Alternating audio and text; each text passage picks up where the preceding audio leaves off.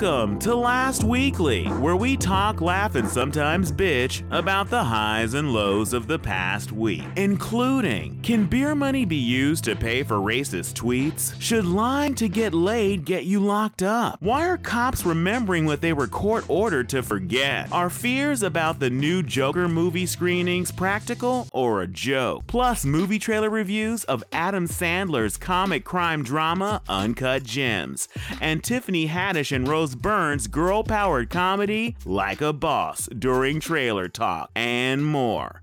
I'm Kevin Williams, and I'll be recapping the week with my two incredible co-hosts, Anthony Tone Show Nunez. It's time for pumpkin, Kevin. Oh, let's get spicy. And Trish, aka Danger. Not that dangerous. All right, you leave the safety on. Leave the safety on just this once. What was going on in the news this week? Iowa State University Cyclones fan 24-year-old Carson King went from viral internet feel-good story sensation to being a man at the center of yet another case of the internet's cancel culture controversy. It all started with a sign that read, "Busch Light supply needs replenished.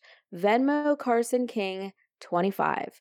And just like that, Carson King's game day sign, which was seen on ESPN's College Game Day show, went viral, and people donated over $1,000 to King's Venmo account.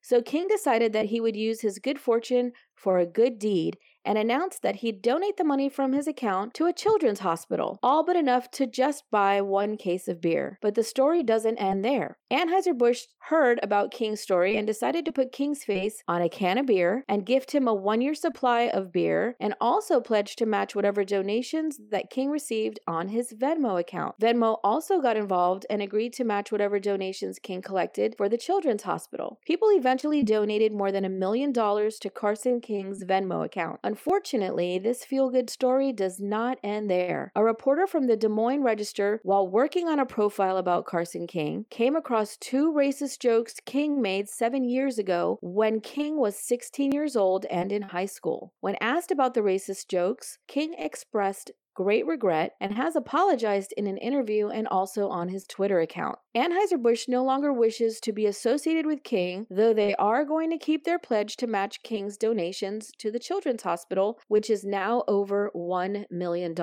People have taken to social media with the hashtag #StandWithKing, throwing their support behind King and blasting Anheuser-Busch for cutting ties with King for something he did when he was 16 years old. So what are your thoughts about this story? Did the Des Moines Register, the reporter who reported the jokes, and Anheuser-Busch get this one wrong? This reporter, when he was doing this profile on King, should have stayed focused on the facts, which was the story. The reason that he was covering him was the story. This wasn't like some investigative hit piece that they needed to find some dirt on him. No, this reporter's simple job was to look into King's profile and focus on the giving, the good deed that he did. It wasn't to go back in time and find one thing that he did that was erroneous when he was 16 years old.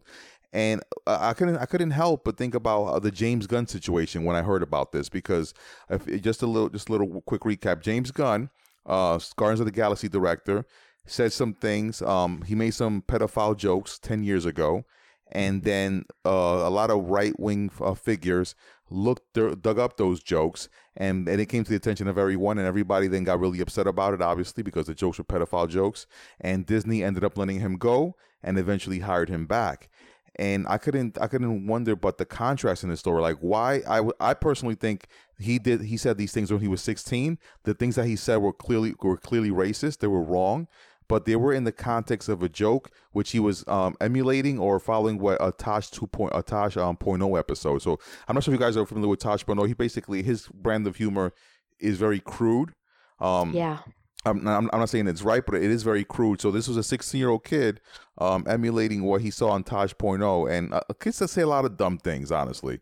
So I really think that this is a case of we focus on the wrong thing. We should be focused on the giving. We shouldn't be judging this man today. He's 24 years old today for something that he said when he was 16, and something that he's clearly regretful for. I saw the interview. He clearly regrets those things that he said.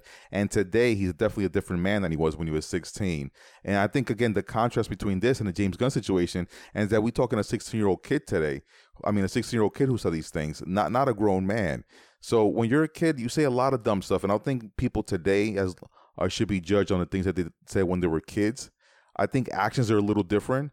But I'm not saying what he said was right, but I do think this is out of hand. It should have been focused strictly on the story. Something you say when you were 16 should be held against you when you're a grown man, and you've obviously changed, and you look back and you're embarrassed about it. I think you're absolutely correct. The focus was on the wrong thing. But also, it is possible for a journalist to uncover this stuff and go, you know what? If I don't report this, is this going to come back to bite me in the butt? Now, do I think it should have been the focus of the story? No. But I think it's important. I think if it wasn't mentioned, there would have probably been a problem with the fact that he didn't mention it, especially since he did uncover this.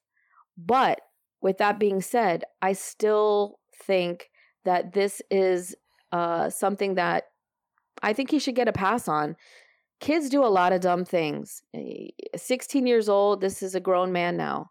And like you said, this isn't someone who is habitually making these types of jokes, habitually behaving in this way. He did something dumb. Kids get caught up in this stuff all the time. I think if we're really going to look at the big picture here, maybe we should ask ourselves, why are there shows like Tosh.0 on TV and Acceptable that are making these types of jokes all the time? So, if we're surrounding our kids in a culture where things like this are deemed acceptable, are we really surprised when they say things like this before they actually know right, really what is right and what is wrong culturally, if they're seeing this in their culture all the time and it's being fed to them in the media? So yeah, I think he should get a pass on this. The big picture story here is this is a guy who tried to do something good and it turned around to bite him in the butt. And interestingly enough, it turns out the guy who reported this ended up being found out for having racist comments himself. But I don't think he mentioned that about himself now, did he? So yeah, there's a lot going on here, but I definitely understand from a brand point of view that the brand kind of wants to disassociate itself with him. And that's okay. I mean, they're entitled to do that. They are still donating the money. That's the point. Something good is coming out of this. That's the point. And yeah, I think we should give him a pass. He was 16 years old and kids do a lot of dumb things. Okay, let's see. I'm going to be the contrarian, I think, in this, because I'm seeing it from, different angles than you two are. One of the things that bothers me about this, because when Tone was the one that brought this story to my attention anyway, and wanted it to be on the show this week, and when I started doing my research, and the first thing I tried to do was actually see what were the things that he tweeted when he was 16. They have been taken down. I searched literally for hours trying to find a screen grab of it. Could not. The moment that he was approached apparently by the reporter about these tweets, he took them down. The Des Moines Register reported them as racist jokes, one comparing black mothers to gorillas, and the other making light of black people killed in the Holocaust. So, I wanted to read verbatim what he said. People have said that he was quoting Tosh 2.0. People were saying that he was doing a riff on it, so it was a similar joke too, but not quoting it precisely. So because he's taken everything down, I can't see it, so it's hard to judge. I'm just what I just read you guys was how they were characterized by the Des Moines Register, who chose not to actually put exactly what the tweets are. So that really bothers me, that you're going to report on it exactly without putting up the exact tweets. That to me would be very helpful. The other thing that bothers me about this story is the reaction that people had towards not only the reporter, but the paper and the people behind the paper. All kinds of death threats. They've had to hire some kind of detectives or something like that. The police are monitoring and watching the people at the paper, because there have been so many death threats towards staff at the paper. And like you were saying, Danger, one of the things that happened was the reporter, people were so upset about him reporting this that they actually went through his Twitter feed and found some racist and homophobic things that the reporter had said when he was a kid, when he was around 16. And he has since had to take down his Twitter account. He's been let go from the Des Moines Register. So there are a couple of things here for me. One of the things that bothers me about this kind of story is the fact that people seem to be really forgiving of some people's youthful indiscretions more so than others. Because what came to mind to me was the Brett Kavanaugh thing. Like when, he was accused, he and a friend, of like holding a girl down and trying to rape her. The whole kids will be kids kind of thing. And the idea that a 16-year-old doesn't know that comparing, black women to gorillas isn't a cool thing. Like, who didn't know that wasn't cool when they were 16, 8 years ago? I have a real hard time swallowing. I think it definitely did. I agree with what you're saying, but I think it definitely has a lot to do with the circles that you're in. And we all know peer pressure can be a powerful thing. And if you're surrounding yourself, if you like, let's face it, there are people who are isolated. I'm not saying that that's his case, but there are people who are isolated who just really get caught up in the moment. A lot of times when you're feeding your brain with things that you probably shouldn't be feeding your brain with at 16, and surrounding yourself with people who you maybe shouldn't be surrounding yourself with at 16 or any age, really, you can get caught up in these things and you can say some really dumb things. And on the internet, it's forever. But really, can any of us say we haven't said something inappropriate? Granted, this was on the internet, but behind closed doors, when you're joking with your friends, I'm not saying specifically racist jokes, but I'm pretty sure everyone has said something at one point or another that is inappropriate to someone somewhere. Do we want it to be held against us forever? Can we not change? I get what you're saying, and I agree with you. If we're going to hold people's feet to the fire and have a standard, the standard should be across the board. But we know that's not the case in politics. We see that every single day. Yeah, so all I'm saying is it bothers me that there seems to be some people, when they do something, it's a youthful indiscretion. Other people, I was thinking about Trayvon Martin. These same people who are rushing to the defense of this kid and his racist jokes were the same people that were trying to say that, well, maybe Trayvon Martin, the reason why he got killed, maybe, apparently we found a tweet where he mentioned marijuana. They didn't mind bringing up some Facebook post, something like that he did, a joke about marijuana, as in, oh, he was a drug-crazed maniac, so maybe that's why he got killed. So it's interesting how some people are their youth, they're not seen as children. And there have been studies that actually have shown that when people, basically white people, look at black children, they don't see them as children. So like a 12-year-old black girl, they will see her as an adult, or a 12-year-old black boy, they will see him as an adult. And it's just interesting, the idea that his youthful indiscretion at 16, all's forgiven, and other people do something, and then we can't look past that. So I feel like if you're going to basically be this way, you need to be this way across the board. Absolutely.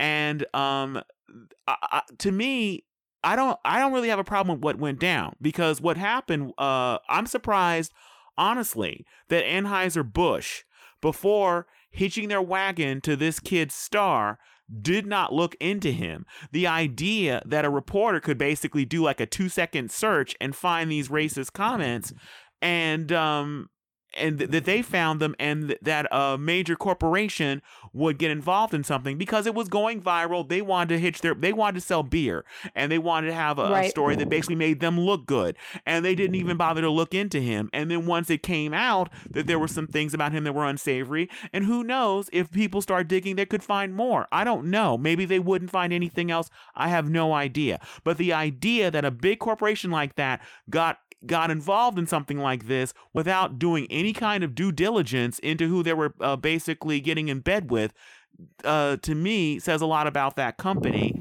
And the important thing is the money that's being raised continues to be raised. So the idea that we're not going to put his face on a can of beer, I will lose zero sleep about that. The important thing is raising the money for the children's hospital. This whole controversy has meant only more people have heard about this. More money will be given to this hospital. The company is doing the right thing. They're holding their promise to match the funds, as well as, I believe, that's another thing. Are people holding Venmo accountable because they also severed ties? I don't know. Yeah, the vitriol I saw on the internet last night was all focused on the Des Moines Register, the Reporter, as well as Anheuser-Busch, people vowing to never drink the beer again. Well, and the people that are making death threats, I don't think you should be drinking in the first place. So yeah, so sober up. Kevin, let me just touch quickly on three things that you said. One, I don't think that Brett Kavanaugh and comparing him to this man is a good comparison. That's why I use James Gunn, because James Gunn made some quote unquote jokes that were completely not appropriate. This young man, when he was 16 years old, made these jokes. So I think what Brett Kavanaugh was allegedly accused of was trying to rape a woman. Like that's an egregious action versus some dumb thing a kid said when he was 16. So it's extremely different. The reason why I'm mentioning it, it's the same. This has been taken on by the right. This is the same kind of thing, and it's the same kind of youthful indiscretion. They will put out that term blanketly. And my issue with them is they only seem to be concerned about youthful indiscretions being held against people that are, let's be honest, are white. When it's a white person who's done something when they were 16, that was they were a kid, let's move on.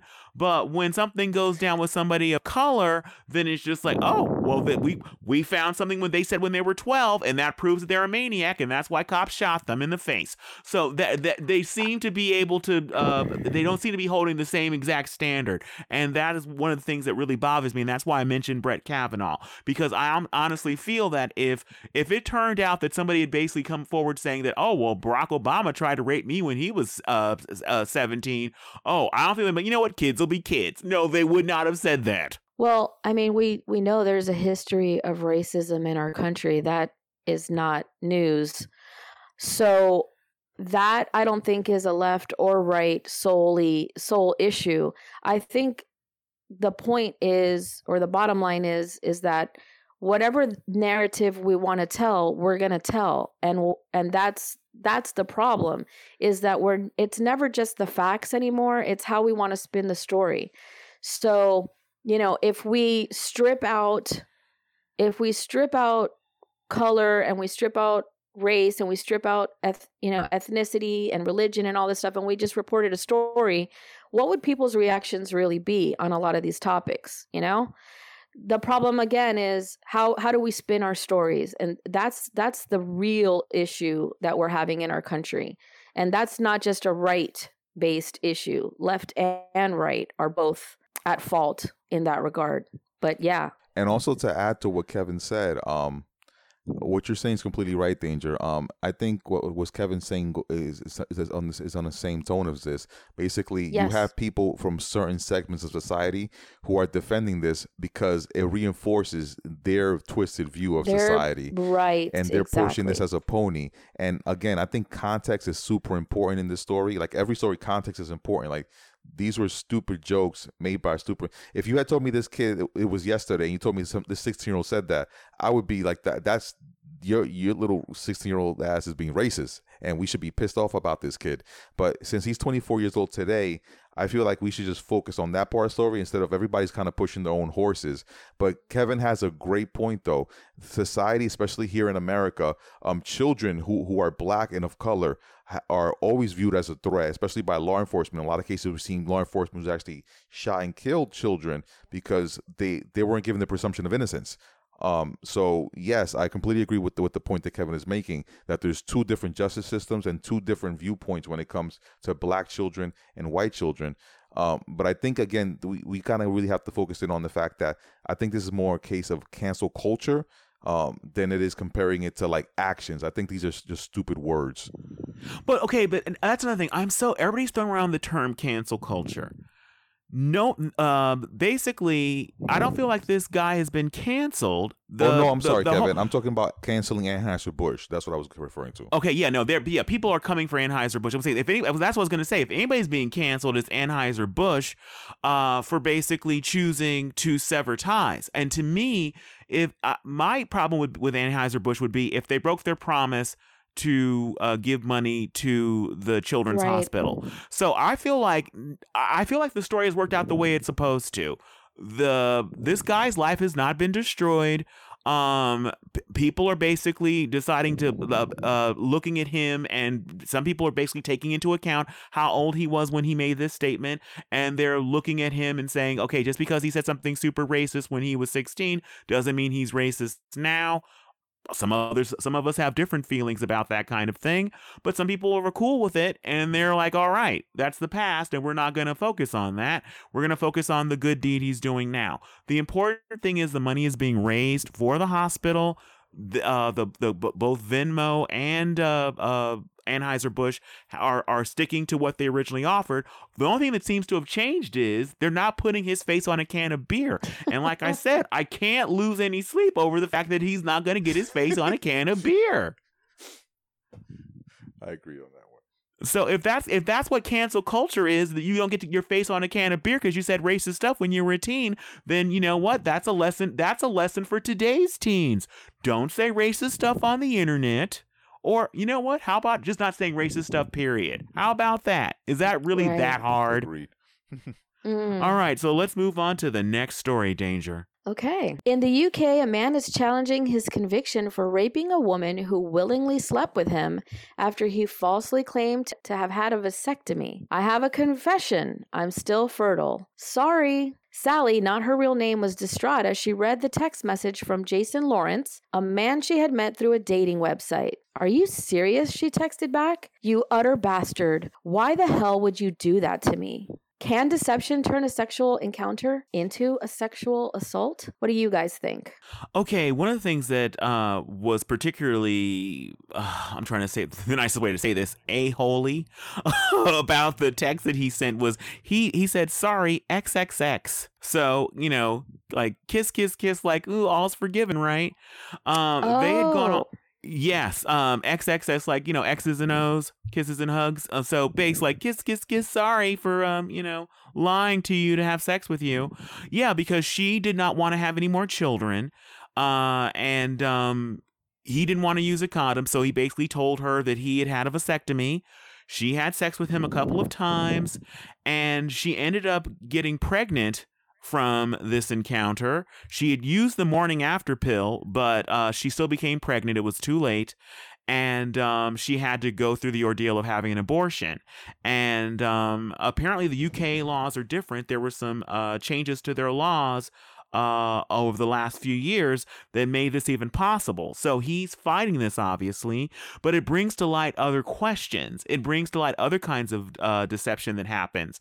The idea of stealthing, where a guy will be having sex with a woman, or I guess anybody, and agree to wear a condom because the person is saying, I'll have sex with you, but you have to wear a condom. And they will basically remove the condom before insertion. And is that a sexual assault? Also, the question can happen in reverse. What if a man is going to be with a woman sexually and she says that she is on birth control, she's on the pill, and she's not on the pill? What happens in that case? Should a guy be able to have her charged? Now, in the UK law, a man can't accuse a woman of rape because their law is very specific when it comes to the term rape. It has to do with inserting a penis into someone. So you can basically, you know, it can be considered a sex crime, but it can't be considered rape. So I'm curious about you first, Danger, being, you know, the one woman on the panel. I wanted to hear your take on this particular story first. Well, I thought about this in the terms of rape, and my first instinct was, you know, no, this isn't rape because she wasn't forced against her will. Was she misled? Absolutely. I don't know if I would as a woman, consider this sexual assault, because for me, when I think about it, and I could be completely wrong, I'm just speaking about from my own, personal thought process here. When I think about assault, I think about this being like a physical, like a battery type violent thing. Not to say that you can't be assaulted in other ways, but yeah, I don't know that I would consider it sexual assault.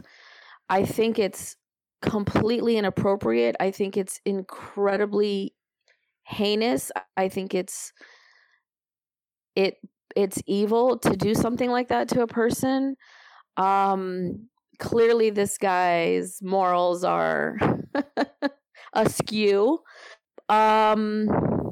Yeah, I'm not sure about this going to a legal case where you're pressing charges against someone. I could understand how that could happen because obviously she from what he told her, she was permitting him to have sex with her. It's a very personal thing. He was inside of her. It doesn't get any more personal than that. And she ended up getting pregnant because of it. So there's a lot going on here. For me, I don't know. I personally would not have taken it as an assault and taken it to the police or the law. But I don't know how. I can't speak for anyone else. I think to a certain degree, deception could be viewed as a sexual assault. I'm not sure in this case, quite honestly. This one, I don't know. For me, I would say no, but I guess, if the law defines it as such, then the law stands. But for me personally, I wouldn't say this scenario for me would have been assault. Okay, now what do you think about when it comes to the stealthing thing? Because this brings up other, not only the ramifications of the idea of that, where someone basically is agreeing to have sex with you with protection. Like she thought that she was protected from getting pregnant because he said that he was, had a vasectomy. So what about the case where somebody agrees to have sex with you with a condom and then they pull the condom off unbeknownst to you?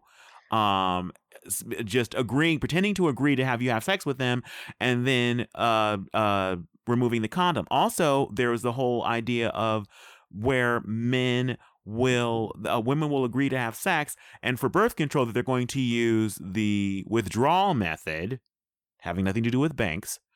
And there was a case where a woman had sex with her husband, and he actually said that he was going to withdraw. Apparently, he had no intentions of withdrawing because she didn't want to have any more children. He wanted to have more children, and so he ejaculated, and it ended up going to court. Or didn't quite go to court, but she did try to press charges against him, and at this point it's in some kind of limbo legally, I believe, in the UK as well. So what do you think of these other kinds of circumstances? Is it the same kind of blanket thing for you? We're not sure if it's a sexual assault or not? I think that, you bring up a really good point, because it's not just a matter of somebody having sex with someone and being deceptive and them getting pregnant. Today you can have sex with someone and that can end up being deadly. There's we have AIDS. There's diseases that you can get that are with you for a lifetime, and there are diseases that you can get that can end your life. So it's a slippery slope. And so where do you draw the line? Is getting pregnant assault? Is being given a disease assault? I think that if we're going to go down that road, I think there should be some clear definitions on that. The worst thing to come out of sex is not a baby. I'm sure for some people it feels that way, and on days I question why I had kids. But but that's not the worst thing that can happen to you. Is it planned? No. But what do you think are the options or the ramifications of having sex, right? Yes, I understand that someone can say to you, oh, I've had a vasectomy, or, oh, I'm on the pill, but how well do you really know someone that you've met on a dating profile and are having sex with? So, assault, I don't know. Again, like, if we're just talking about someone being deceptive and lying about, I'm on the pill, or I'm gonna pull out, I think you're taking a big risk. You're taking a big risk. Is it sexual assault? I don't know. I guess it could be. It could most certainly be. I would be curious to know who's gonna define that. Are we gonna all come together and decide that? Is someone else gonna make that decision? How is this gonna become a law? It's going to be like what happens with all kinds of other cases. It's going to be decided by a jury if it actually gets, and I guess prosecutors would make the decision to go forward and set some sort of a precedent. Yeah. I mean, well, I was going to say one of the reasons why I absolutely think it can be an assault, it can be a crime, it can be rape, is because someone is making a decision based on this information you're giving them. And right. So when you intentionally, the reason why he told her he had a vasectomy was to get her to have sex with him, because she wouldn't have had sex with him. Her answer would have been no. So he was taking her choice away from her. She was saying, I'm willing to have sex with you under these circumstances. What if you basically, let's get even more real here. What if somebody basically, you're having sexual encounter with somebody and you agree to like handcuff them? I'm gonna handcuff you and you can do this, and your safe word is like, let's say pineapple. And then I start doing something that you're not cool with, and you're like, pineapple. I'm like, you know what? That's one thing that bothers me when it comes to there seems to be a lot of confusion when it comes to rape in a lot of circumstances where people don't realize consent can be reneged at any point. You can be on top of somebody, and the moment they say no, it stops being a consensual and it starts to be a rape. And so the idea that someone's agreeing to sex under certain conditions and you're lying about those conditions to get them to have sex with you, I think that the only way to kind of stop this kind of thing from running rampant is with the threat of some kind of legal action. One of the things that was interesting about the story that we found that got us talking about this whole topic. Well, that's not the only way that we can stop it, but that's one of the ways. Yes, that's okay. That's one. I think you know what the other. I think I know what the other way would be, and I think that's a very high standard to hold people to. Everyone's not going to be celibate, and so I don't think because you're not celibate that means that people get to lie or whatever, and and have somebody get pregnant or give somebody a sexually transmitted disease when you know that they're not agreeing to something.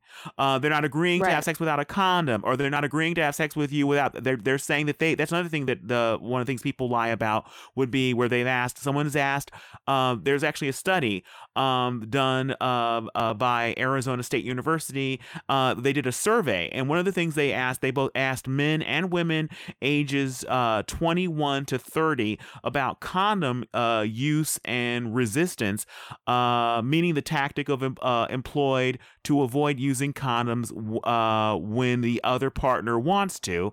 And out of 313 men participating, 23.4% admitted having used deception at least once since the age of 14, which was really disturbing to me. And the same thing, disturbing but not surprising. Yes. Okay, another one of the things that was lied about was most commonly lied about was the withdrawing before ejaculation. 19.9% had apparently lied about that.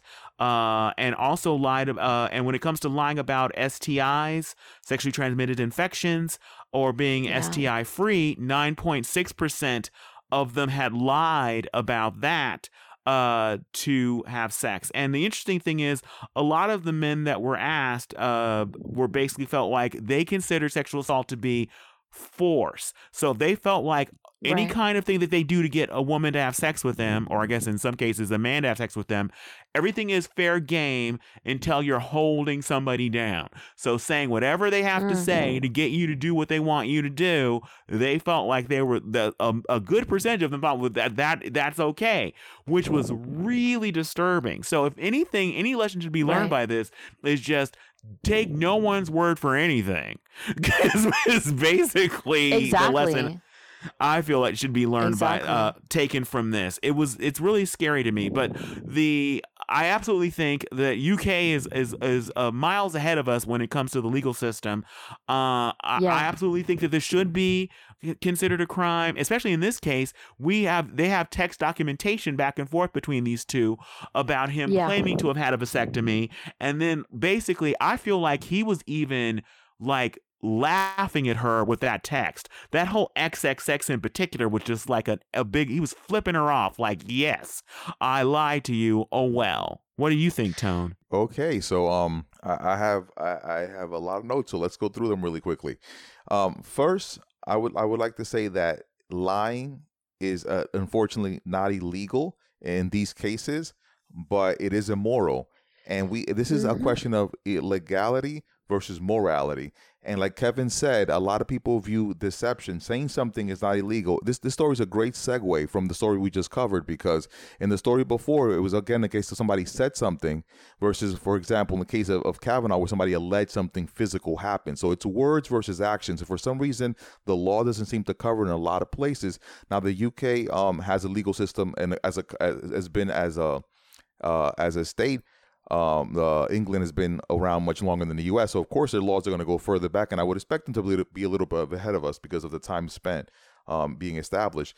But this is again a case where the law, a lot of times, just like in the cases of rape or sexual assault, it's been written very specifically to say very specific actions, not words. And let's run some cases. In order to wrap my head around this story, I actually wrote down some different scenarios and tried to see how this is compared to those scenarios. And I was thinking, for example, of a woman who engages in sex with a man because she believes that man is rich or has money, and then later on that woman finds out that man is actually more broke than her. That would not be considered rape because she had sex with him physically, willingly, but he definitely deceived her. So legally, that's completely fine if a man deceives a woman to have sex with her, telling her that he's wealthy and she's not. A football player who has sex with a woman, and then the woman tells the football player, well, I'm on birth control, and then she ends up getting pregnant.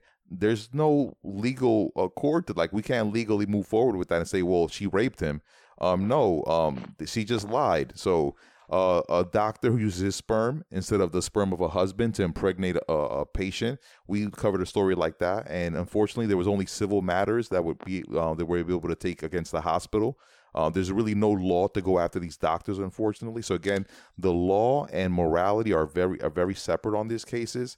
Unfortunately, lying again is immoral, but it's not illegal. And like Kevin said, I think this is a problem with our culture. A lot of young men from a very young age are taught that you have to do whatever you can to get a girl to have sex with you. And lying and telling them I love you, I'm single, you're my world. Like, these are all things that young men say at a very young age. Like, they learn to say these things. And as we get older as men, unfortunately, there's no correction of this. Like, these are ideas that stay in our minds.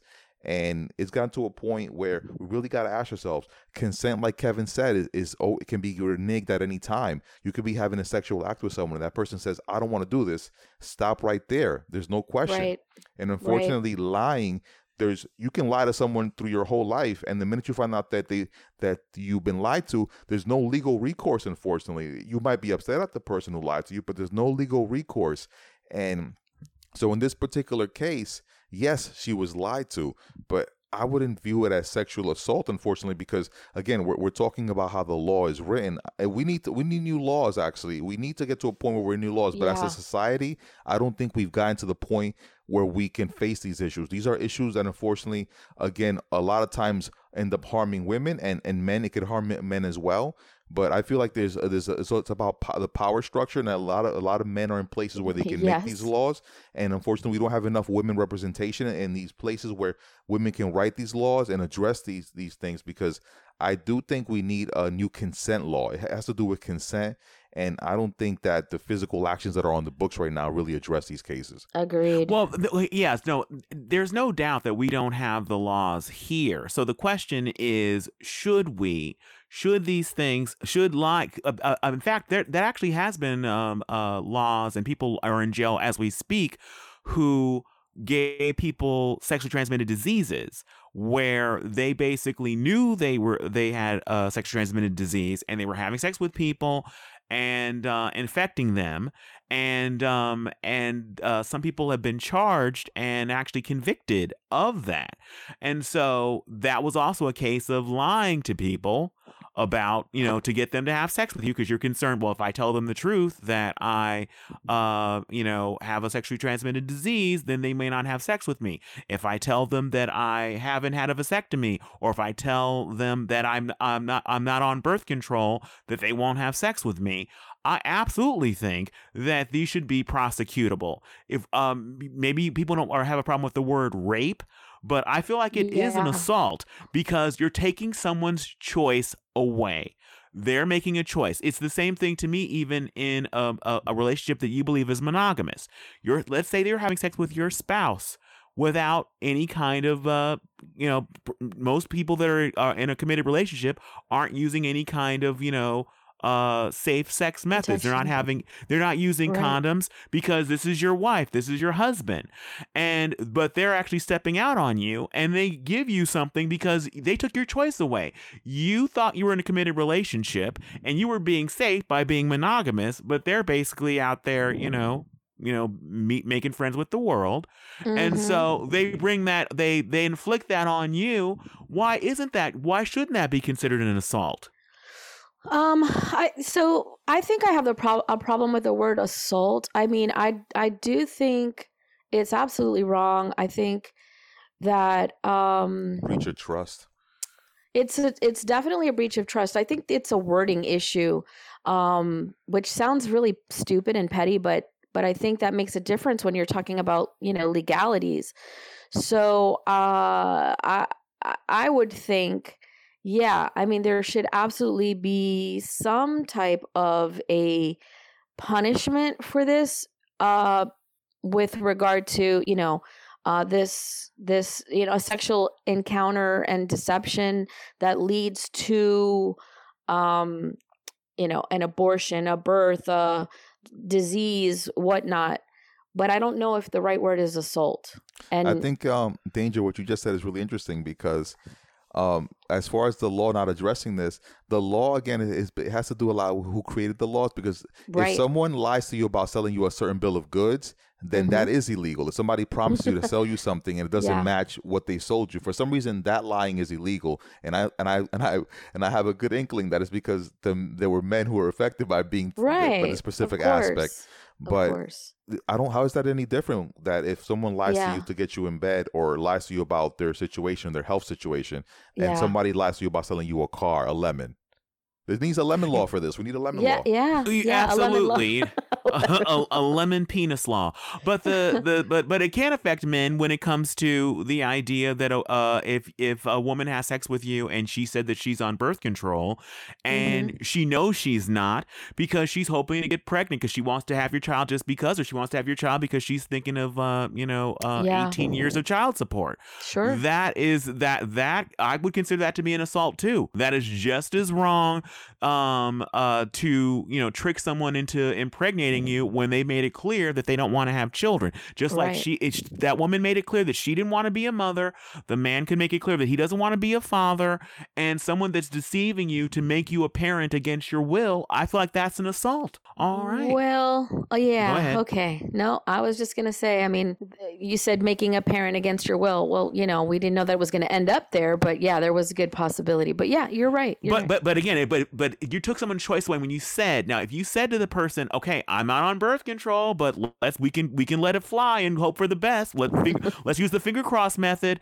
But and then they said like, okay, then that's on both of you. That's on both of you for using the finger cross method. But if one person is saying, oh no, I'm on birth control, and then you're thinking, oh, okay, that's a green light, we're all systems go, then yeah, that is not cool. You have made a choice for me. You have chosen to make me a father when I didn't want to be one. Not cool. Not cool. All right, let's move on to the next story. True dat. All right. Well, in New York City, officers are illegally using information from arrests that have been sealed, according to a lawsuit. And with little oversight, the NYPD has been using powerful surveillance technology on photos of children and teenagers. It's not just Facebook and Google that have big data. It's also police departments around the country using it to train the spotlight of their suspicion, said Jen Rolnick-Borchetta, the lead attorney on the Bronx lawsuit. But they're running their algorithms and their facial recognition software on arrest records and mugshots that were supposed to have been destroyed.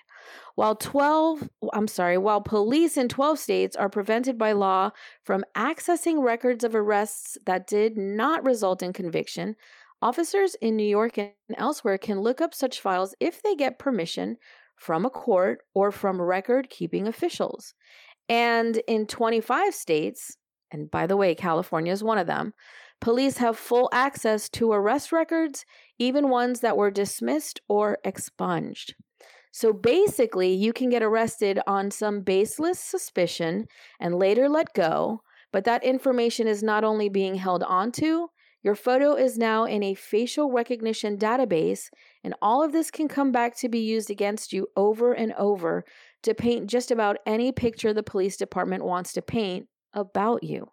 Even more concerning is that this isn't just happening to adults. Children as young as 11 have been included. So this, again, brings to mind like the Carson King story and people who make mistakes when they're kids, right? And though this sounds like a proactive way to prevent crime, it's actually another way people of color are being disproportionately targeted. According to the Bronx Defenders lawsuit, more than 400,000 cases in the city that should have been sealed from 2014 to 2016 alone, during the stop and frisk era when it waned, more than 80% involved Black or Latino people. So I'd like to hear your take on this. Do you think states should grant full access to any and all arrest records for any reason whatsoever? Or do you think there should be some safeguards in place for those who have not actually been convicted of crimes? What do you guys think? Take it, Tone. I was just being quiet. I was going to like, Kevin, what about this one? First of all, you're in New York, so I feel like it should be, you should take this first. Using New York City against me. I think I looked at when Danger shared this story, I went and looked at the graph that showed, or it was a map that showed the different states and in which states the records were sealed, in which states it was partially sealed, and in which states you couldn't access anything. Right.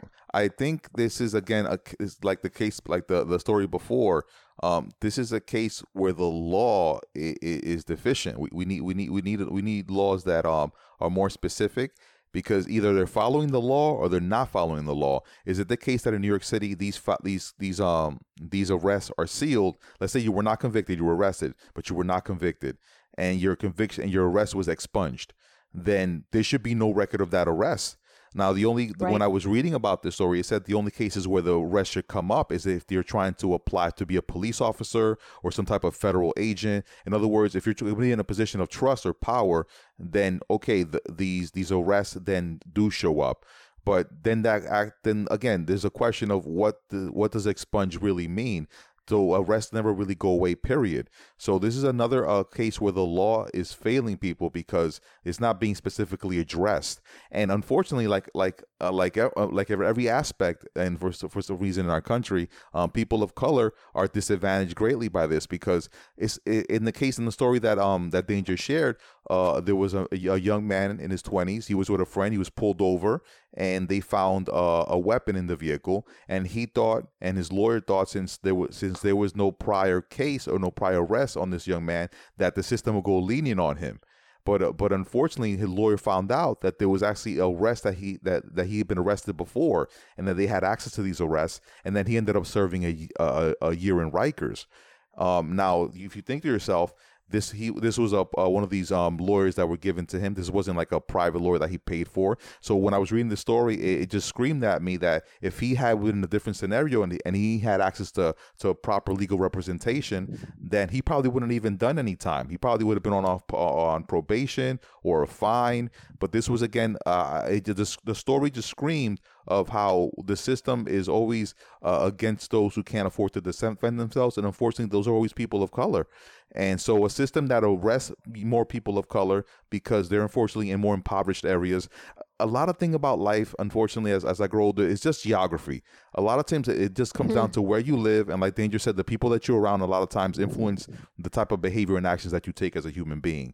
So if you are born into an area which is impoverished, then you're going to be policed more because there's more crimes taking place in that area. And you're going to have more contact and more opportunities as a young person to come in contact with police and unfortunately be arrested. So if you're arrested, then and you're not convicted, you should be innocent until proven guilty. Then these arrests need to be removed. They should not be coming up in the future. And there's going to be people who say, well, if there wasn't a gun in the car, then he would have never been in the situation in the first place. Well, you have to pull focus. Let's focus in on what the story is about. This is about these arrests that are coming back to bite people, even though they were not convicted. You either want to follow the law, you don't want to follow the law. If the law states that a person who's arrested and who's not convicted is therefore innocent, and you're innocent until proven guilty, and you were not convicted, then unfortunately you're innocent. I mean, unfortunately, the system should take in fact that at that point you're innocent, and that something that happens in the future is a different case.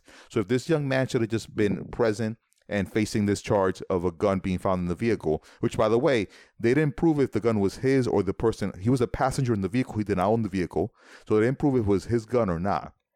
That was left out of the story. And I wanted to know, like, what happened with the driver? Was he charged with the gun as well? But again, you have to pull focus and see, like, this is again about the deficiencies of the system, that a person of color who's pulled over in a vehicle and a person who's white is pulled over in a vehicle. And unfortunately, if this person of color was arrested before and the person who was white was arrested, if one of them, their record shows up and the other one, the records don't show up, then they're going to have a very different experience when they go through the legal system. And they're going to have a very different experience when it comes in front of that judge, because they're going to see, well, you were arrested before, and that's already held against you. So this is, again, the law is deficient. And again, it's a systematic problem. There's a lot of factors. It's just not about the law, but it's about New York City. It's a beautiful city with a lot of minorities, a lot of immigrants.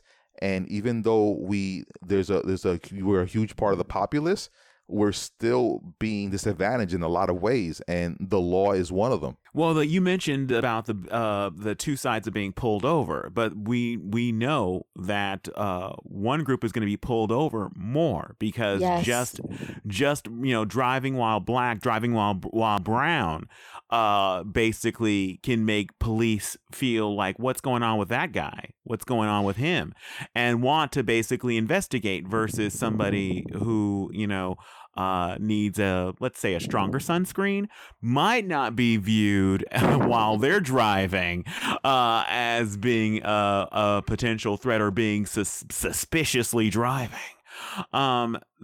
This is a hard one for me because the first thing I thought was, if someone I cared about was victimized, or let's say my imaginary child, who's doing, of course, great in school, were attacked by someone, and the police were basically pouring through their database of anybody who was arrested, even if they weren't convicted, I'd be like, look at everybody, look under every rock, find them now. So, because I don't have a certain set of skills, so I can't track them down myself. So do whatever you have to do. But we have to be aware that this is coming for all of us. So those of you who are feeling safe thinking, well, I've never been arrested, so this won't affect me. Just like they're able to use the technology to look through everything that's in their system, how long do you think it's going to take before they can basically just use the internet itself and search for every image on Facebook or Instagram and do facial recognition through that? If they have an image of somebody they believe that robbed a bank or something, can they just basically search all of Instagram to look for a facial match? So the idea that technology isn't coming for all of us, there is a huge misnomer. There's also been cases where the people have been found through relatives, and what I mean by that is, where there's been sexual assaults, and there's been like body fluids, or even non-sexual assaults, where there's been physical evidence, as in hair or something, and they search for DNA of the person whose hair they have or semen they have, and they are not in the database. So what's the next thing they do? They look to see if there's anyone who's related, and they're able to do that now. And that you may not be in the system, but your cousin may be in the system, your father, your brother, your grandfather, your grandmother, and they can pinpoint people that way. So technology is coming, and the laws don't seem to be coming with the speed that technology is coming to hold, the powers that be accountable. What do you think, Danger? No, I agree. I agree wholeheartedly. I thought this story was important because, it's wrong on so many levels. It's wrong in the fact that people who were arrested many times for doing absolutely nothing, just, being of a particular skin color, and let go. A lot of these arrests took place during this stop and frisk era. And if you look, I couldn't even believe this. There's actually a Twitter account called Stop and Frisk. It's literally at Stop and Frisk. And they've posted, just to show you how ridiculous, people just being stopped on the street, never mind pulled over, people just being stopped on the street because they looked a certain way. That means, like, if you just look a certain way to this particular police officer, not even that they're looking for someone who's committed a crime, you just happen to look a certain way, they had the right to stop you and frisk you and take your picture and write this up and maybe even haul you in. And that data, even though it ended up not really accounting for anything, like you didn't do anything wrong, you were let go, you went about your day thinking, oh, all is well and good, I haven't done anything wrong.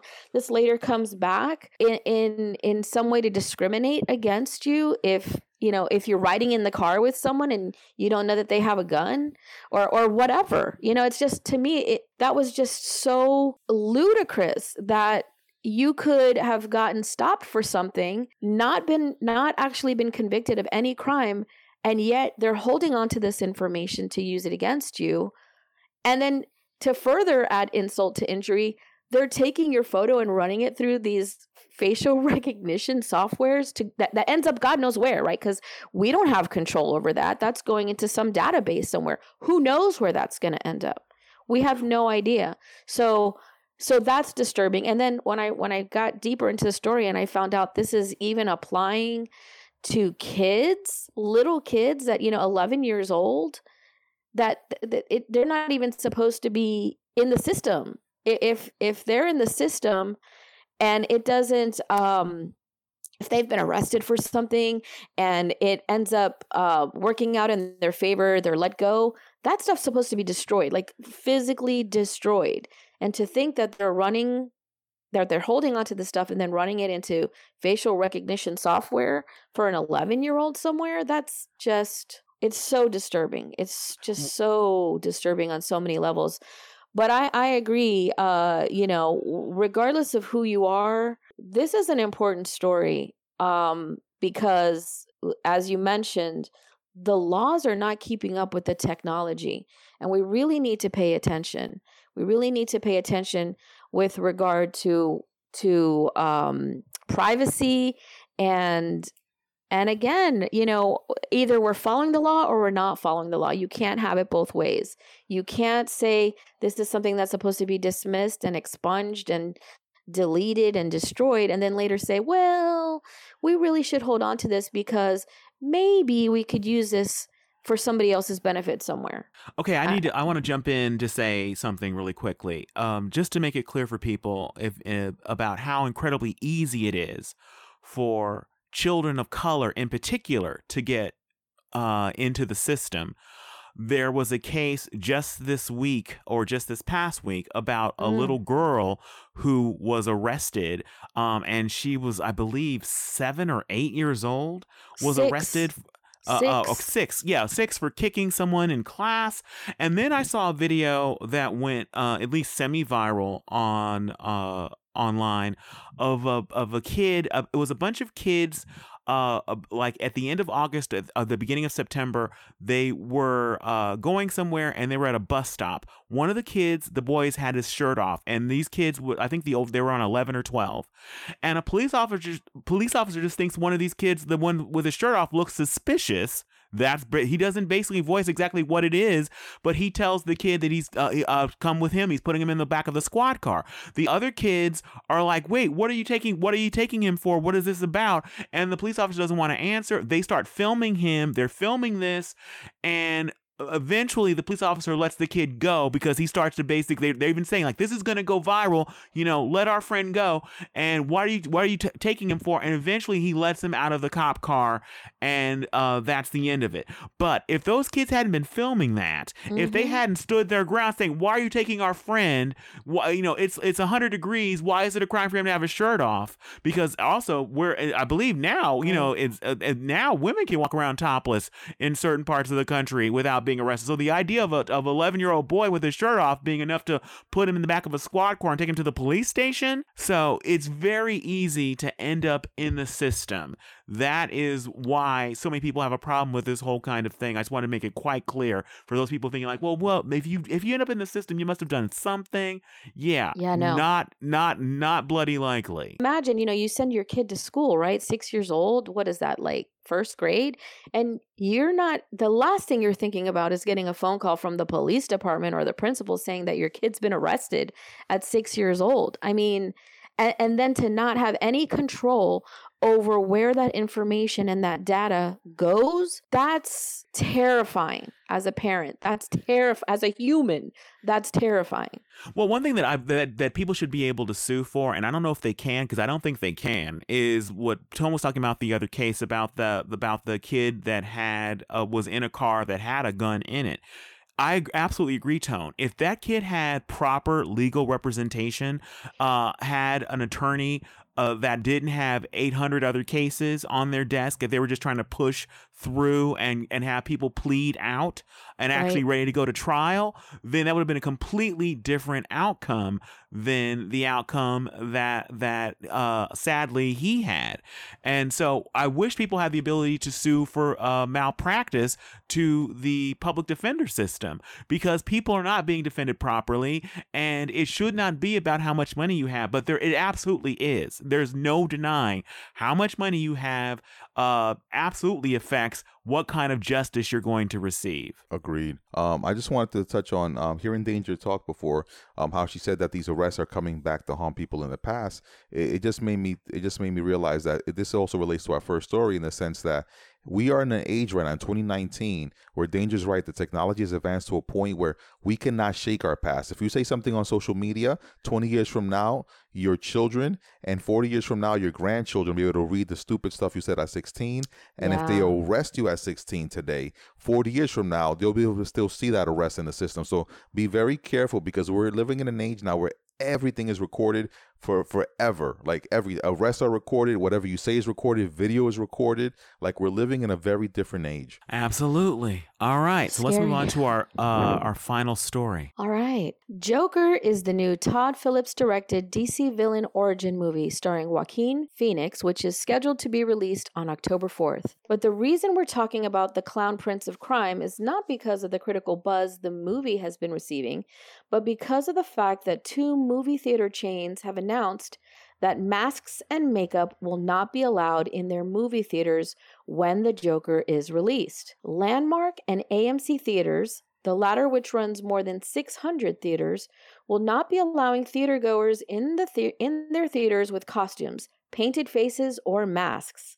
This follows a memo by the U.S. military in Oklahoma warning military personnel of the possibility of a threat of a mass shooting during the release of the movie because of chatter picked up on the dark web. And as if that wasn't enough, family members of those killed in the July 20th, 2012 mass shooting at the screening of The Dark Knight Rises in Aurora, Colorado, sent a letter to Warner Brothers, who distributes the film and is also the parent company of DC Entertainment, of which Joker is a character of, voicing their concerns about the Joker film and how it could be misinterpreted, and asking Warner Brothers to donate to aid and help the victims of gun violence. Many on the internet have come to the defense of the film, stating that art, movies, and video games do not cause violence, but some online continue to voice their concerns that the Joker is a role model for those looking to lash out at society with violence because of perceived mistreatment from society.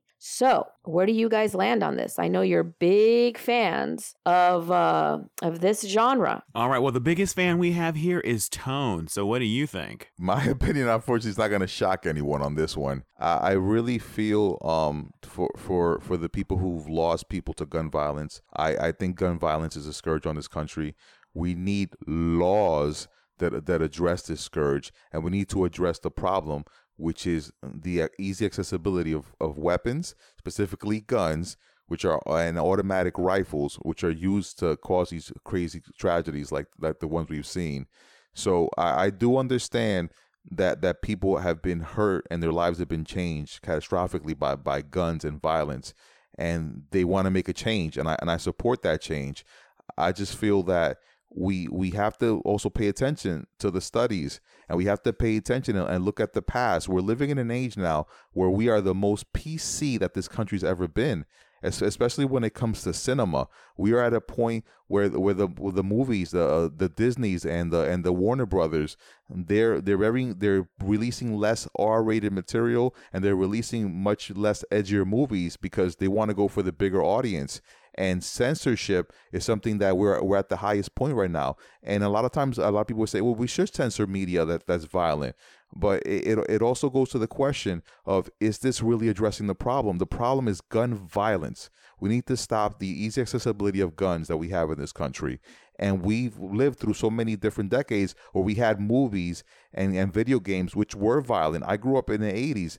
We had Rambo. Nobody's talking about how Rambo is incredibly dangerous to people to watch. Nobody's talking about how John Wick is going to incite violence. John Wick is basically a movie about a guy shooting a whole bunch of people. He's a hitman. And I enjoy that type of movies. Like, I don't have anything against these movies. What I'm saying is, if you look at it, this is a very particular aimed attack at the Joker. For one, no one's seen the movie besides the critics who have said that it's a critically acclaimed movie and that we should watch it. But the general audience has not seen the movie. So a lot of people have to reserve. They have to reserve how they feel about the movie. That's a separate conversation. But we should look at this movie just like any other piece of art or video game. Video games do not cause violence. Movies do not cause violence. People who are violent cause violence with these guns. That's what we have to focus on. And if you look at the 80s and the 90s, we have more shootings now when we have less violent films. And when we have more violent films, we didn't have as many shootings. So what do we have more now than before? Guns. Okay. Oh my. This is yeah, this is hard for me because I agree with part of what you're saying, but part of what you're saying just isn't true. The idea that this is the least violent kinds of films and things we have. Look at TV alone, Tone. As far as in the kind of violence that happens in television shows, we never had in the 80s and 90s, the kind of violence and the kind of darkness that is shown in TV shows today. There are still very dark movies. The idea that, yes, big companies want to have rated PG and rated G things, but also you have to look at the rating system is slid. What's considered rated PG now would have been considered rated R 10, 20 years ago. So the idea that videos, TV shows and video games have become less violent is like I don't know what you're smoking, but no, it has not become less violent by any stretch. But I don't believe that movies kill people. I believe that guns kill people. And as far as back in the 50s with shoot 'em up westerns, there have been films as soon as the advent of film, there were people shooting people with guns in cinema. So the idea that this is what causes the violence, no, what causes the violence is the access, the incredibly easy access to guns that are designed. They're weapons of war. They're not weapons of protection. They're weapons that can kill a lot of people very quickly. So that is the issue, not the movie, not the movies. Now, the one issue I will say, the reason why, sadly, this Joker and Batman will forever be tied to the Aurora, Colorado mass shooting. Now, the question to me is what would have happened if the Aurora shooter had burst into a theater that was showing Pretty Woman or something like that, some rom-com? Would we be concerned when the next rom-com was coming out? I think one of the issues that the theaters are doing is because, remember, one of the problems with the original Aurora shooting was he showed up in like body armor and his face covered. People thought that he was doing cosplay. Initially, right. People weren't initially sure what was happening, that it wasn't some kind of skit or some kind of joke. And so that's another reason why this is particularly tied to the idea of Batman and the Joker, and one of the reasons why I think, understandably, theaters are saying we're not going to allow cosplay. But that what you just said right now is completely, it makes no sense to me. So theaters should put up metal detectors and they should check if what you're saying is true, then Comic-Con will be the most violent event that ever happens every year, because you have people running around in cosplay in Comic-Con. Everybody dresses up in Comic-Con, and there's no crazy, massive, violent event happening. No, wait a minute. I wasn't claiming that people doing cosplay means that they're going to be shooting people. No, I'm saying like the theaters. Like, if the thinking is if the people coming to this in cosplay is dangerous, then look at Comic-Con. Comic book conventions are not violent places. We should have metal detectors to address the people who's coming in comic book in comic book gear, not the comic book itself. Like, the mask and the makeup is ridiculous. Honestly, this is about money at the core of it, and I think the movie theaters are concerned that because there is apparently chatter about people either threatening or considering being a mass shooter during the Joker movie. There's copycat, sadly, and so someone wants to be the next guy who, we're not even naming the person who was the Aurora shooter.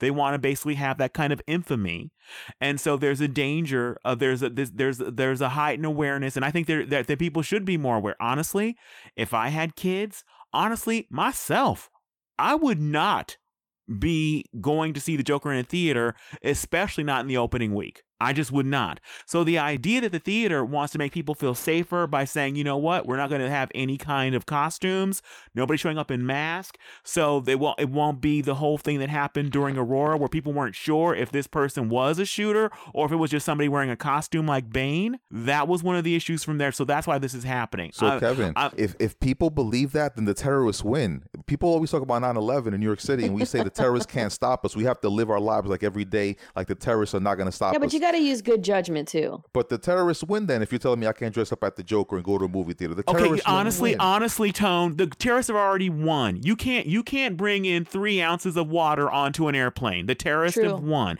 You have to take your shoes off before you get on planes. The terrorists have won. You have to be searched when you go into Disneyland, the happiest place on earth. The terrorists have won. You can't wear makeup when going to see the Joker movie. The terrorists have won.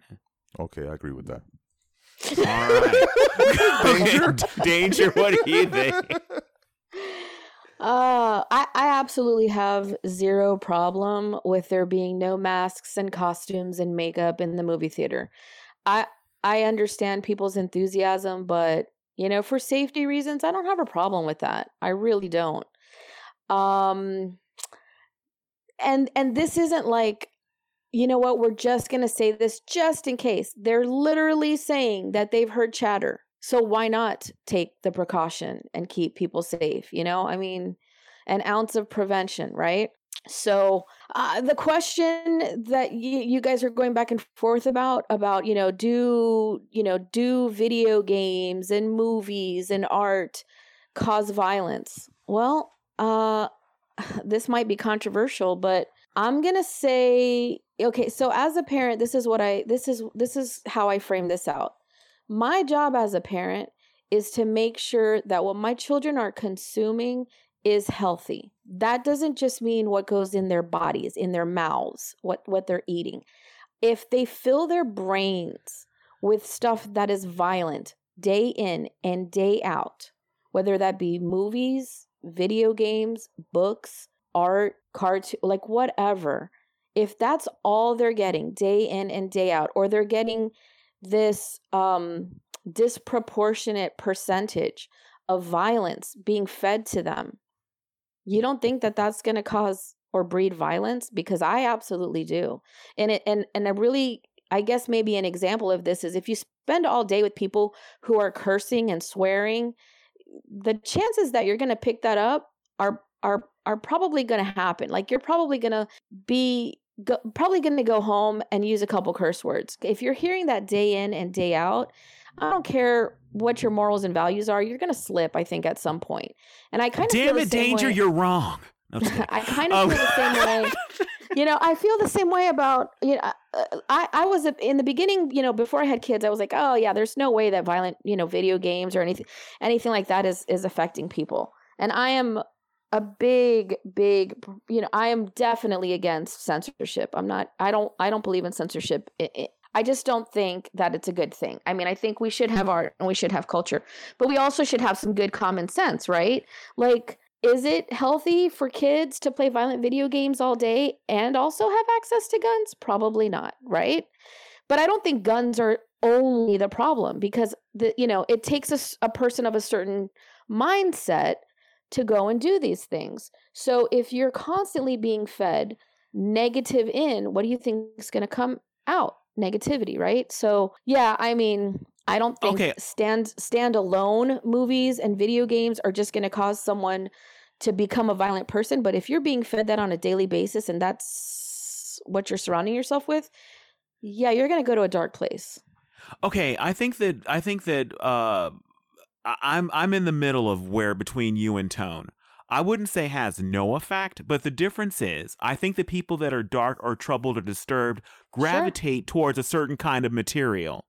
And so it's going to affect them in a different way. Just like when people that are suffering from just depression. Not that I'm not claiming all people who are suffering from depression are violent, but you can be, if you're suffering from depression, you can be more triggered by a sad movie than a person who has, who doesn't suffer from depression. And the same thing as a person who's prone towards violence, or somebody who has, what's the term, that basically kind of has issues with empathy, viewing. Yeah, thank you. That basically partaking in video games. I've seen some imagery, some video games that has just been so disturbing, and I just can't imagine seeing it as a child every day. What effect that might have, and also if and that's another thing. All parents aren't created equal, just like all kids aren't created equal. So some kid who has a very nurturing, good, home, can maybe see something like that and it doesn't deeply affect them because they have other influences in their life. But a kid that has less positive influences can get kind of stuck in the mire of darkness of video games and certain kinds of films. Absolutely. But I think the thing that makes it most clear that to me that the number one issue has to be guns and not influences is the fact that this seems to be a unique thing to us for the most part, us Western society, these mass shootings. Other places, these aren't happening. Why aren't they? But look at their culture too, though. But look at their culture too. Like, I know that we do a lot of comparisons to Europe, but they're not necessarily being faced with the same things that we are day in and day out. Now, don't get me wrong. I'm not advocating for assault rifles. That's not what I'm saying. But what I am saying is that it's not solely having access to weapons. Well, Is no, that to a me problem? but to me it's having access to assault weapons, because that's what if we're talking about mass shootings like what happened in the Aurora Theater. If that guy had like a 6-shooter or a gun that held 10 bullets, or he had 2 guns, look at how many people he was able to kill in so quickly. That Right. The issue is the assault weapons, in my opinion. Again, I'm not trying to take your gun away that you use to protect your family, Right. or anybody else's gun to protect to protect themselves in their house. I'm not. That's not what I'm worried about. But Sure. the idea that you have a gun that can fire off 100 bullets in less than a minute. I'm sorry. I have an absolute problem with that. That is a weapon of war. If we can basically say that you don't have the right to own a bazooka, then why can't we say you don't have the right to have a gun that has armor-piercing bullets, or has a gun that can fire off 100 rounds in less than a minute? What is the difference? That is mass destruction. So that to me is where the line should be drawn. Being able to kill a lot of people very quickly. It's not legal for you to have a nuclear bomb, to fight the government. If the government basically turns against us or something like that, then you should not be able to have a gun that can kill that many people that quickly. What's odd also is this is definitely an issue obviously about the Second Amendment, and it is a Second. Because I kind of thought we were talking about a movie and whether the movies and art causes violence. Well, but again, I keep going back to the fact that it's the guns, not the movie. This is a Second Amendment issue, in the sense that people should be able to have their guns to protect themselves, which I agree 100%. But people shouldn't be able to have access to guns when they're mentally or in a place where they have problems. And that's my issue again. This movie, the reason that it's being singled out, by the way, let's specify, is because the Joker is a movie about a villain. And if this was a Batman movie, no one would have a problem, because in the Batman movie, we have Batman as a person that everybody's supposed to look up to and is there to stop the Joker. But in this movie, we're sans Batman, no Batman to stop him. And people are thinking, well, the average person is not smart enough to understand that this movie is about a person who made horrible choices and ended up being a horrible villain. No, they're going to be like, this is about how to become a villain, and people are going to think we're trying to tell them to become a villain. No, the average person, even a child, understands that Joker is a villain. And again, this is a very, I don't know why, but I really feel like certain people are looking at this movie and championing it because it suits their narrative. There's a whole bunch of other movies which are completely violent, like I mentioned before. Like John Wick is incredibly violent. How come nobody's mad about John Wick? But again, to me, Tone, I think that I've already said this. It was linked. It's because it'll Batman will forever be tied to Aurora. This is why we're not gonna. This is why we weren't concerned about John Wick. And honestly, people aren't dressing up as John Wick. John Wick doesn't wear a mask. He doesn't cover his face. And so, if you were doing cosplay as John Wick, you would be looking like Keanu Reeves. So it's not the same thing.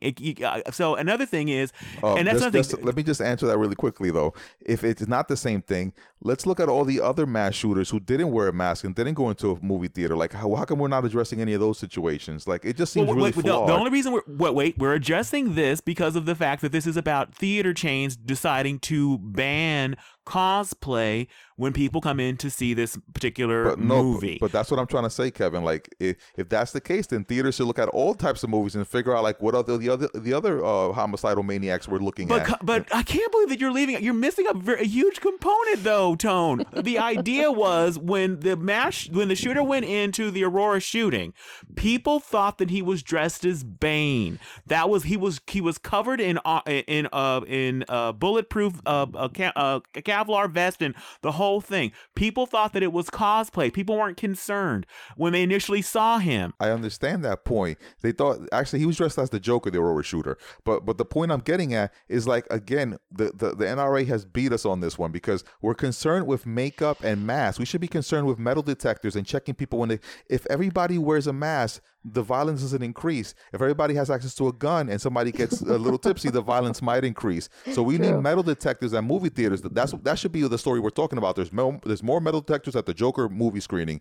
Not there's less masks. What does it matter if they don't have a mask if they have an automatic weapon? Where would you hide it though, right? Where would you hide it? Exactly. But also to me, you remember, this is not some kind of, the government has not banned this to theater chains.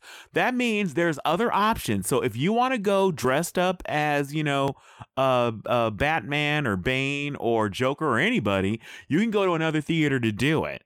So I wish you luck. So I hope you're wearing. I hope you have one of those bulletproof backpacks we talked about on a past show, because it might go down. And so I don't understand why you can't see that there's some kind of connection, that this isn't just out of the clear blue sky, that theater chains are saying we would feel safer for our customers if you weren't wearing makeup. But now, Kevin, that's another thing. I would not mind if they wait. Let me finish this one statement. I would have no problem with them also having what do you call it? Metal detectors. Again, if I had a kid that was crazy to see this movie and they wanted to go dressed up, I would want them to go into a theater where they did have metal detectors. Honestly, I would too. That's what but that's the point. I think you do get my point. That's exactly what I'm trying to say, Kevin. There is no connection. That's what I'm trying to get at. That you're trying to say I don't get. There is no connection. The Joker and all this violence is happening out in the real world. There is no connection. That's what I'm trying to explain. Metal detectors would be a better measure for these movie theaters to take, and I agree with you. I think we're both in agreement. All right. Okay. Well, anyway, I'll say this much: if I'm going to a theater, if I have to choose between the theater where people are dressed up to go see the Joker or not dressed up, I'm going to the theater chain that has nobody dressed up. So anyway, all right, let's move on to our favorite part of the show, a little thing we like to refer to as trailer talk. Trailer talk. Trailer talk. All right, Tone. Let's get this party started. So, Kevin, before we get started with our trailer talk segment, can you please let our listeners know what's our patented trailer talk rating system? All right, Tone. It's super complicated, but I'll try to break it down for the people. All right, so if a movie trailer did its job and you actually want to put on pants and leave your house and risk getting shot at, then you give that movie trailer a movie theater. And if you don't want to get shot at and you want to stay home, and you might actually watch this movie, stream it someday where no one's going to shoot at you, then you give that movie trailer a Netflix. But if a movie trailer was so bad that you're bitter and enraged about the fact that you lost 3 minutes of your life you can never get back, then you give that movie trailer, unfortunately, a kill.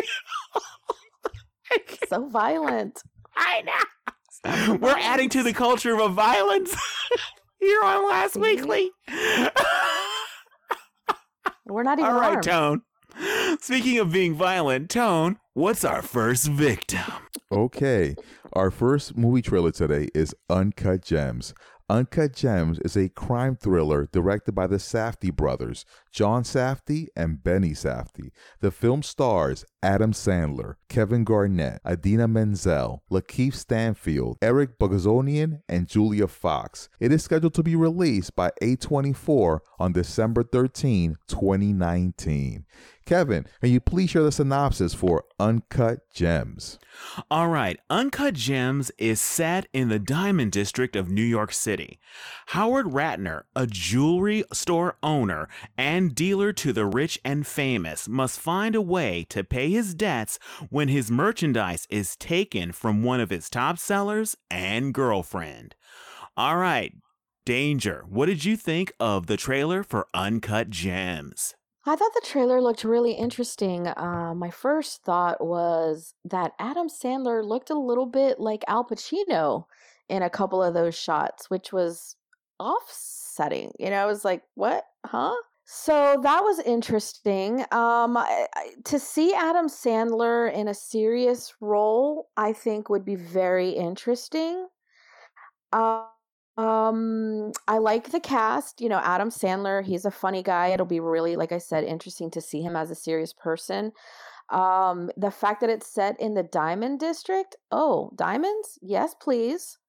Idina Menzel. Now, when I saw that they were like a couple in this, that threw me for a loop a bit. Like, there's a scene where they're like making out, and I was like, oh, wow, that's a lot. Right there. So that was really interesting to me to have those two as a couple.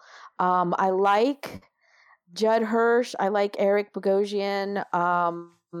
Really interesting cast. I think it's going to be a really interesting story, but I think it's going to be seriously rough as a movie. I mean, it looks like there's there's a lot of violence. You know, we know that there's from the trailer, there's gambling, there's a lot of money being exchanged. I get the impression Adam Sandler's great idea for whatever he was gambling on didn't work out in his favor, and things go wrong pretty badly. Looks like there's a lot of sex, there's a lot of violence, there's a lot of language. I would say this is not a family-friendly movie. I would say for me, I'm going to say Netflix on this one. And I'm going to say Netflix because, like, normally I probably wouldn't watch this kind of movie, but I thought it was really interesting towards the end of the trailer. Adam Sandler almost looked like he was not the down on his luck kind of guy that we are thinking he was. He almost looked like he was in control of the situation. So I'd be very curious to find out what the real story is going on here in this movie. So I'd say Netflix for me. Okay, I'll take it next. The funny thing is, you mentioned language, and we've talked about this recently on the show. That I keep being surprised, and it's going to be soon when I'm no longer surprised that the language in movie trailers is just rough. I mean, I'm just not anticipating hearing, you know, the F word and stuff during movie trailers. It's going to be in the movie, obviously, if it's a rated R movie, but not in the trailer. So I wish they would at least ease up on the language in the trailers. But I guess the if you're looking at it in a fair way, they could say, like, you know what, we're not going to surprise people. We're letting you know this is what you're in for if you're going to see this movie. So there's two ways of looking at it. But I honestly still wish they would, like, ease up on that. All right. As far as him looking like Al Pacino, agreed, concur. Seeing Adam Sandler in a serious thing. I don't know if you guys remember a little thing he was in called Punch Drunk Love. I still have nightmares about that movie. It was horrific. And I'm not an Adam Sandler fan. I am not. So trying to watch an Adam Sandler film is already a stretch for me. I watched his last thing that he did for Netflix with Jennifer Aniston. You're brave. A murder mystery thing.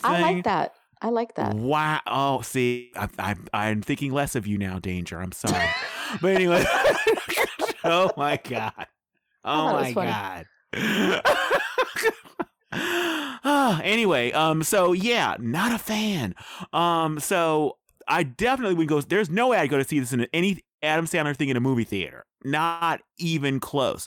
As far as then the way he changed the vibe you got from him at the beginning of the trailer towards the end, I was wondering if we're going to go for a Breaking Bad kind of thing, where somebody who gets caught up in the world of crime basically goes from being, you know, a victim of this crime to the perpetrator of the crime. I absolutely got a Walter White vibe from him towards the end of this trailer. So I'm curious to see how it goes. So I've already proven my lack of judgment when it comes to Netflix by trying to watch Murder Mystery, because he lured me in with Jennifer Aniston. He did. Now he's going to lure me in with Adele Dazeem. I mean, I'm sorry. I couldn't let that joke go. I couldn't let it go. Anyway, so Idina Menzel, I love her, so I might be lured in to see it on Netflix, maybe, but it's barely a Netflix for me. I mean, barely. All right, Tone, what do you think? Well, I think I should go first next time because you guys both touched on everything I was going to talk about. That's what I think. I agree with both of you. This is Adam Sandler. It's in a serious role, so I had paused to that, and also it's kind of part curiosity for me. From the beginning of this trailer, there's a strong energy and vibe. Like the music really, like it just starts pounding, and you just start kind of getting engulfed in the music as the trailer progresses. It introduces you to Adam Sandler's character, who he clearly looks like a down on his luck person, and I thought it was very interesting that Danger said that he might be pulling what do you call it? Usual suspects on us right here. But that'd be very interesting, I would say, because I didn't get that. I thought that basically he was a guy who's just schlepping through life and making bad choices. And Kevin, I do remember Punch Drunk Love, and I was going to mention that's the only Adam Sandler movie that I ever watched that I didn't know what the movie was about before watching it. Like, it really threw me for one, and it was a creative risk, and I would say it paid off. So, oh my god, between Now Danger and you, my opinions of both of you had just plummeted, And people either love that movie or they hate it. It's a very tough movie. I think we know what Kevin fans. What you're saying is either people were watching the movie or not watching it, because the people who hated it actually were looking at the screen.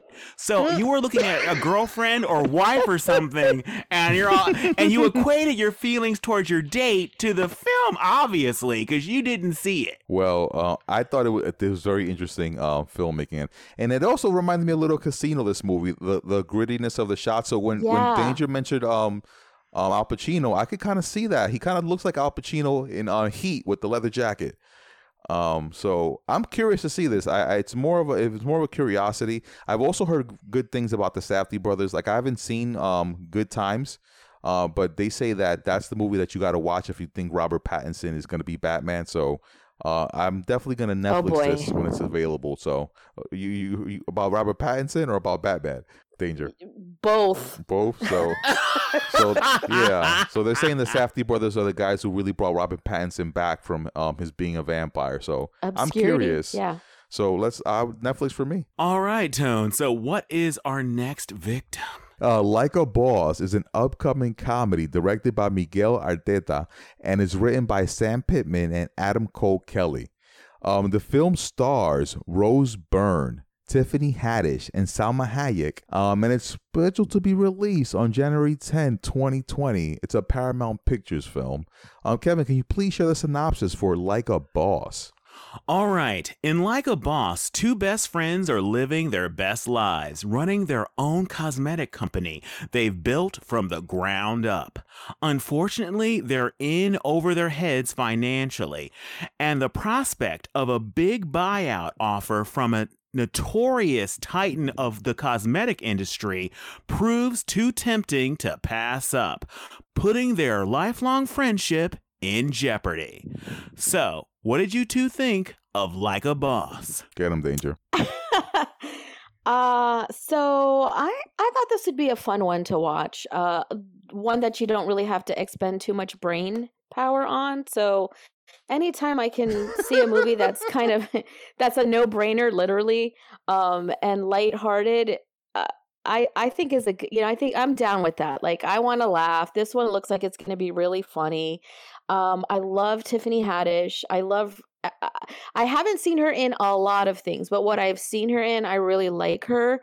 And I didn't think that I would, but I'm the type of person that, like, if I know your backstory and I know a little bit about you and I fall in love with you, then I will support you. And I just have fallen in love with her based on her backstory. So I would definitely, I think this is going to be a fun movie. Again, I don't think it's going to be one of those movies that is family friendly. I don't think there's much that Tiffany Haddish is in that's family friendly. There's going to be some language. There's definitely going to be some adult themes for sure. But I think it's really interesting with all the stuff that's going on with influencers and the cosmetic industry and like all these YouTubers. I think it's going to be interesting to see how that plays out on the big screen, if they're going to steal some of those ideas that have happened in real life and see some of those come to play in this movie. I think that would be really interesting. There isn't too much that makes me want to go to the movie theater these days, so I'm going to say I'm not going to go to the movie theater to see this, but I will definitely watch this movie because it just seems like it's going to be a lot of fun. So I'm going to say Netflix on this one for me. All right, I guess I'll go next. Let's see. You mentioned adult themes. Talk about the first adult theme. I mean, literally the trailer opens up with Tiffany Haddish and her best friend Rose Byrne. They're in the bathroom getting ready to go somewhere, and Tiffany Haddish says, "Why is sex better in dreams than in real life?" And with her mouth full of toothpaste, Rose Byrne answers, "Because they come when you want them to." And Tiffany Haddish replies, That is so true. When I'm done, they're done." I'm like, okay. And so that instantly tells you about how their friendship is. I feel like I already know these women. I know how they interact. I'm already on board, honestly. And then when you have Selma Hayek enter the picture, and she is the notorious titan of the cosmetic industry. Woo-hoo. And I love there's a line where when she's potentially going to buy off or buy a percentage of their company, she says, I found that often friendship and business don't always mix. And Tiffany tells her, "Oh, don't worry your pretty little head about it." And Selma Hayek replies, "My head isn't little. It's just that my breasts are humongous." So it's going to be a good time had by all. So one thing I do want to say about the trailer, along with those three ladies, Jennifer Coolidge is in this movie. Yes. And she is incredible. I love Jennifer Coolidge. She steals every scene that she's in. She's been stealing scenes in comedies since before Legally Blonde in American Pie. And I want to say, after all these movies that she stole scenes in, why isn't Jennifer Coolidge starring in her own comedy and then letting me come in and swoop in and steal scenes away from her? I love Jennifer Coolidge. She needs to be starring in a movie, and I need to be her wacky sidekick. So anyway, I'm giving this movie an absolute Netflix. Without a doubt, it's already in my Netflix queue. I don't know if you guys know that. I've already added it. So, Tone, what did you think? Like a Boss for me was a trailer that just displayed different levels of stupid. My wife watched this trailer, and she said to me after the trailer, her first words were like, "I wish I could get those 2 minutes back." And the trailer is 2 minutes and 19 seconds, and she wanted her 2 minutes back. So I enjoyed the other 19 seconds of the trailer. So there's 19 solid seconds of enjoyment in this trailer.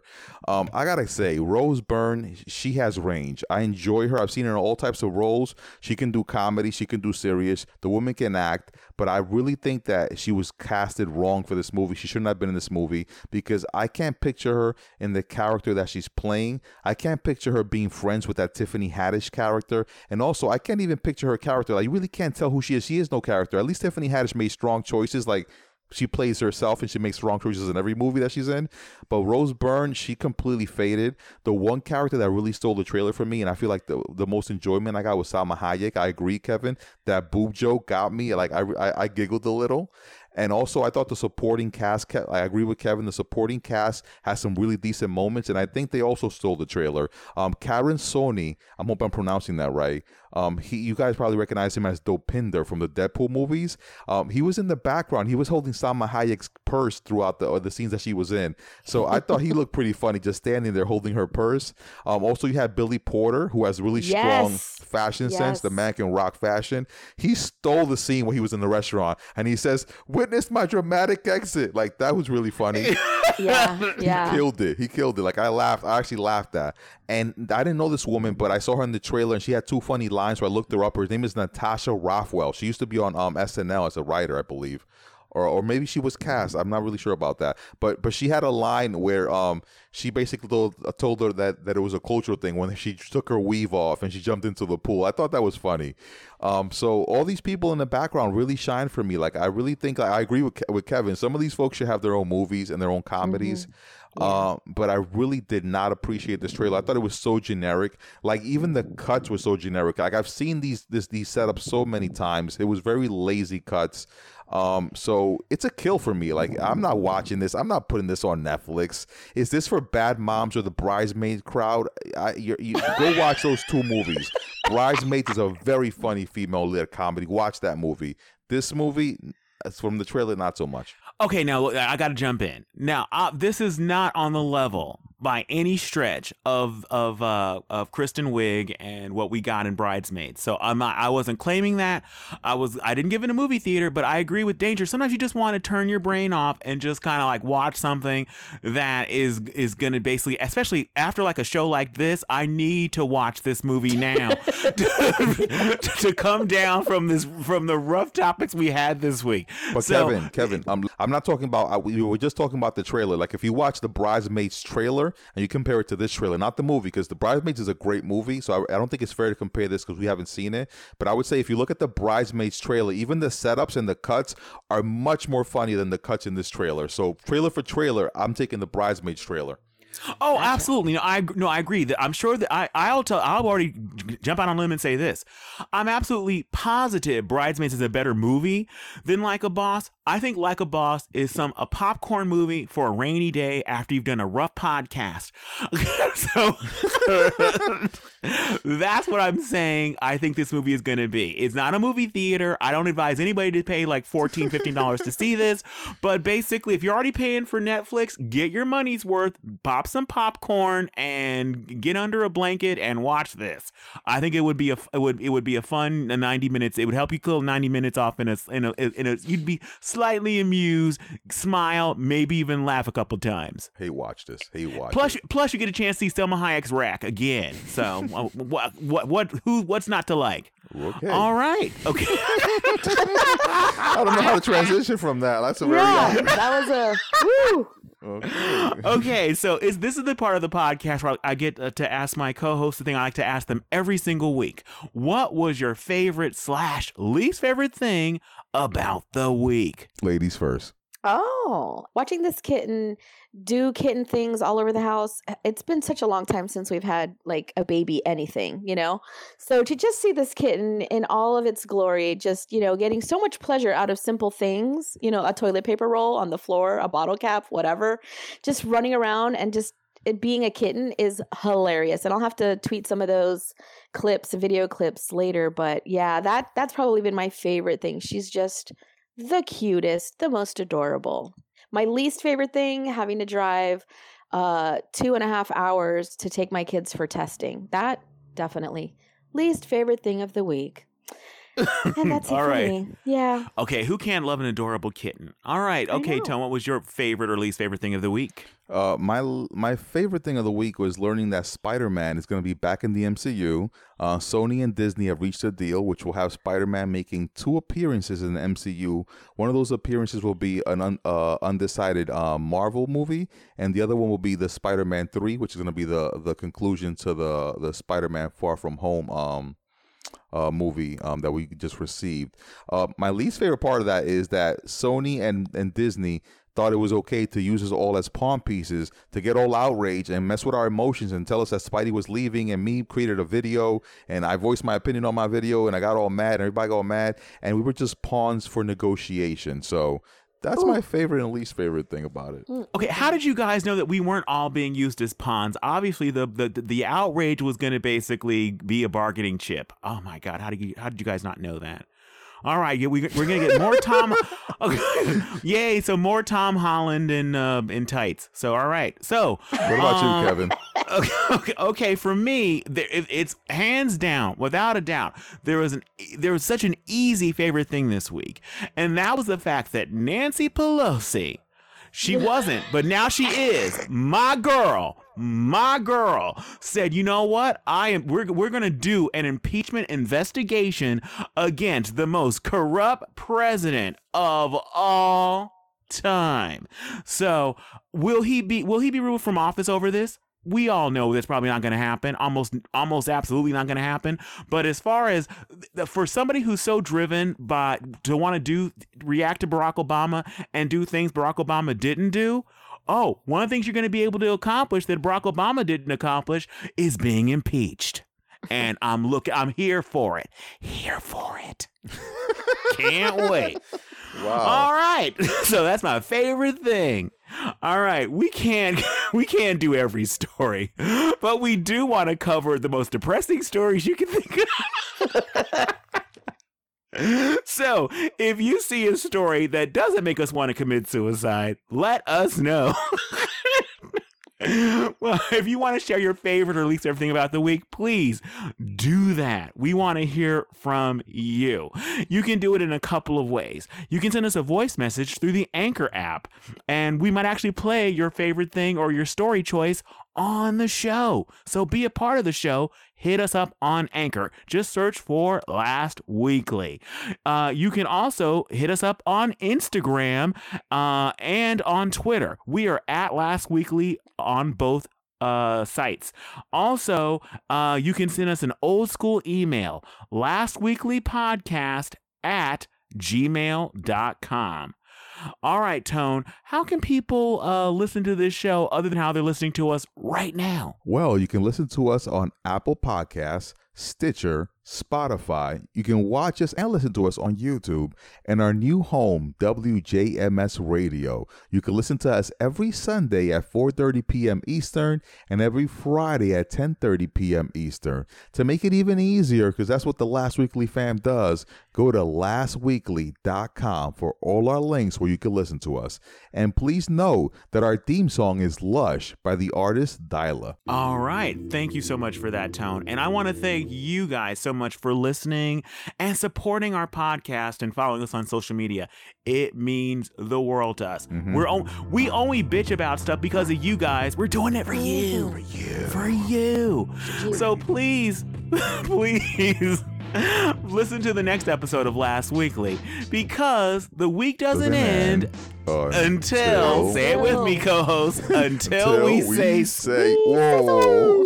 We're not even close. Not even close. We're so off this week. All right. Goodbye. Goodbye. Wow, were you trying to trick us? That was the most messed up. Oh my God. But such a fun show, fun ending. All right.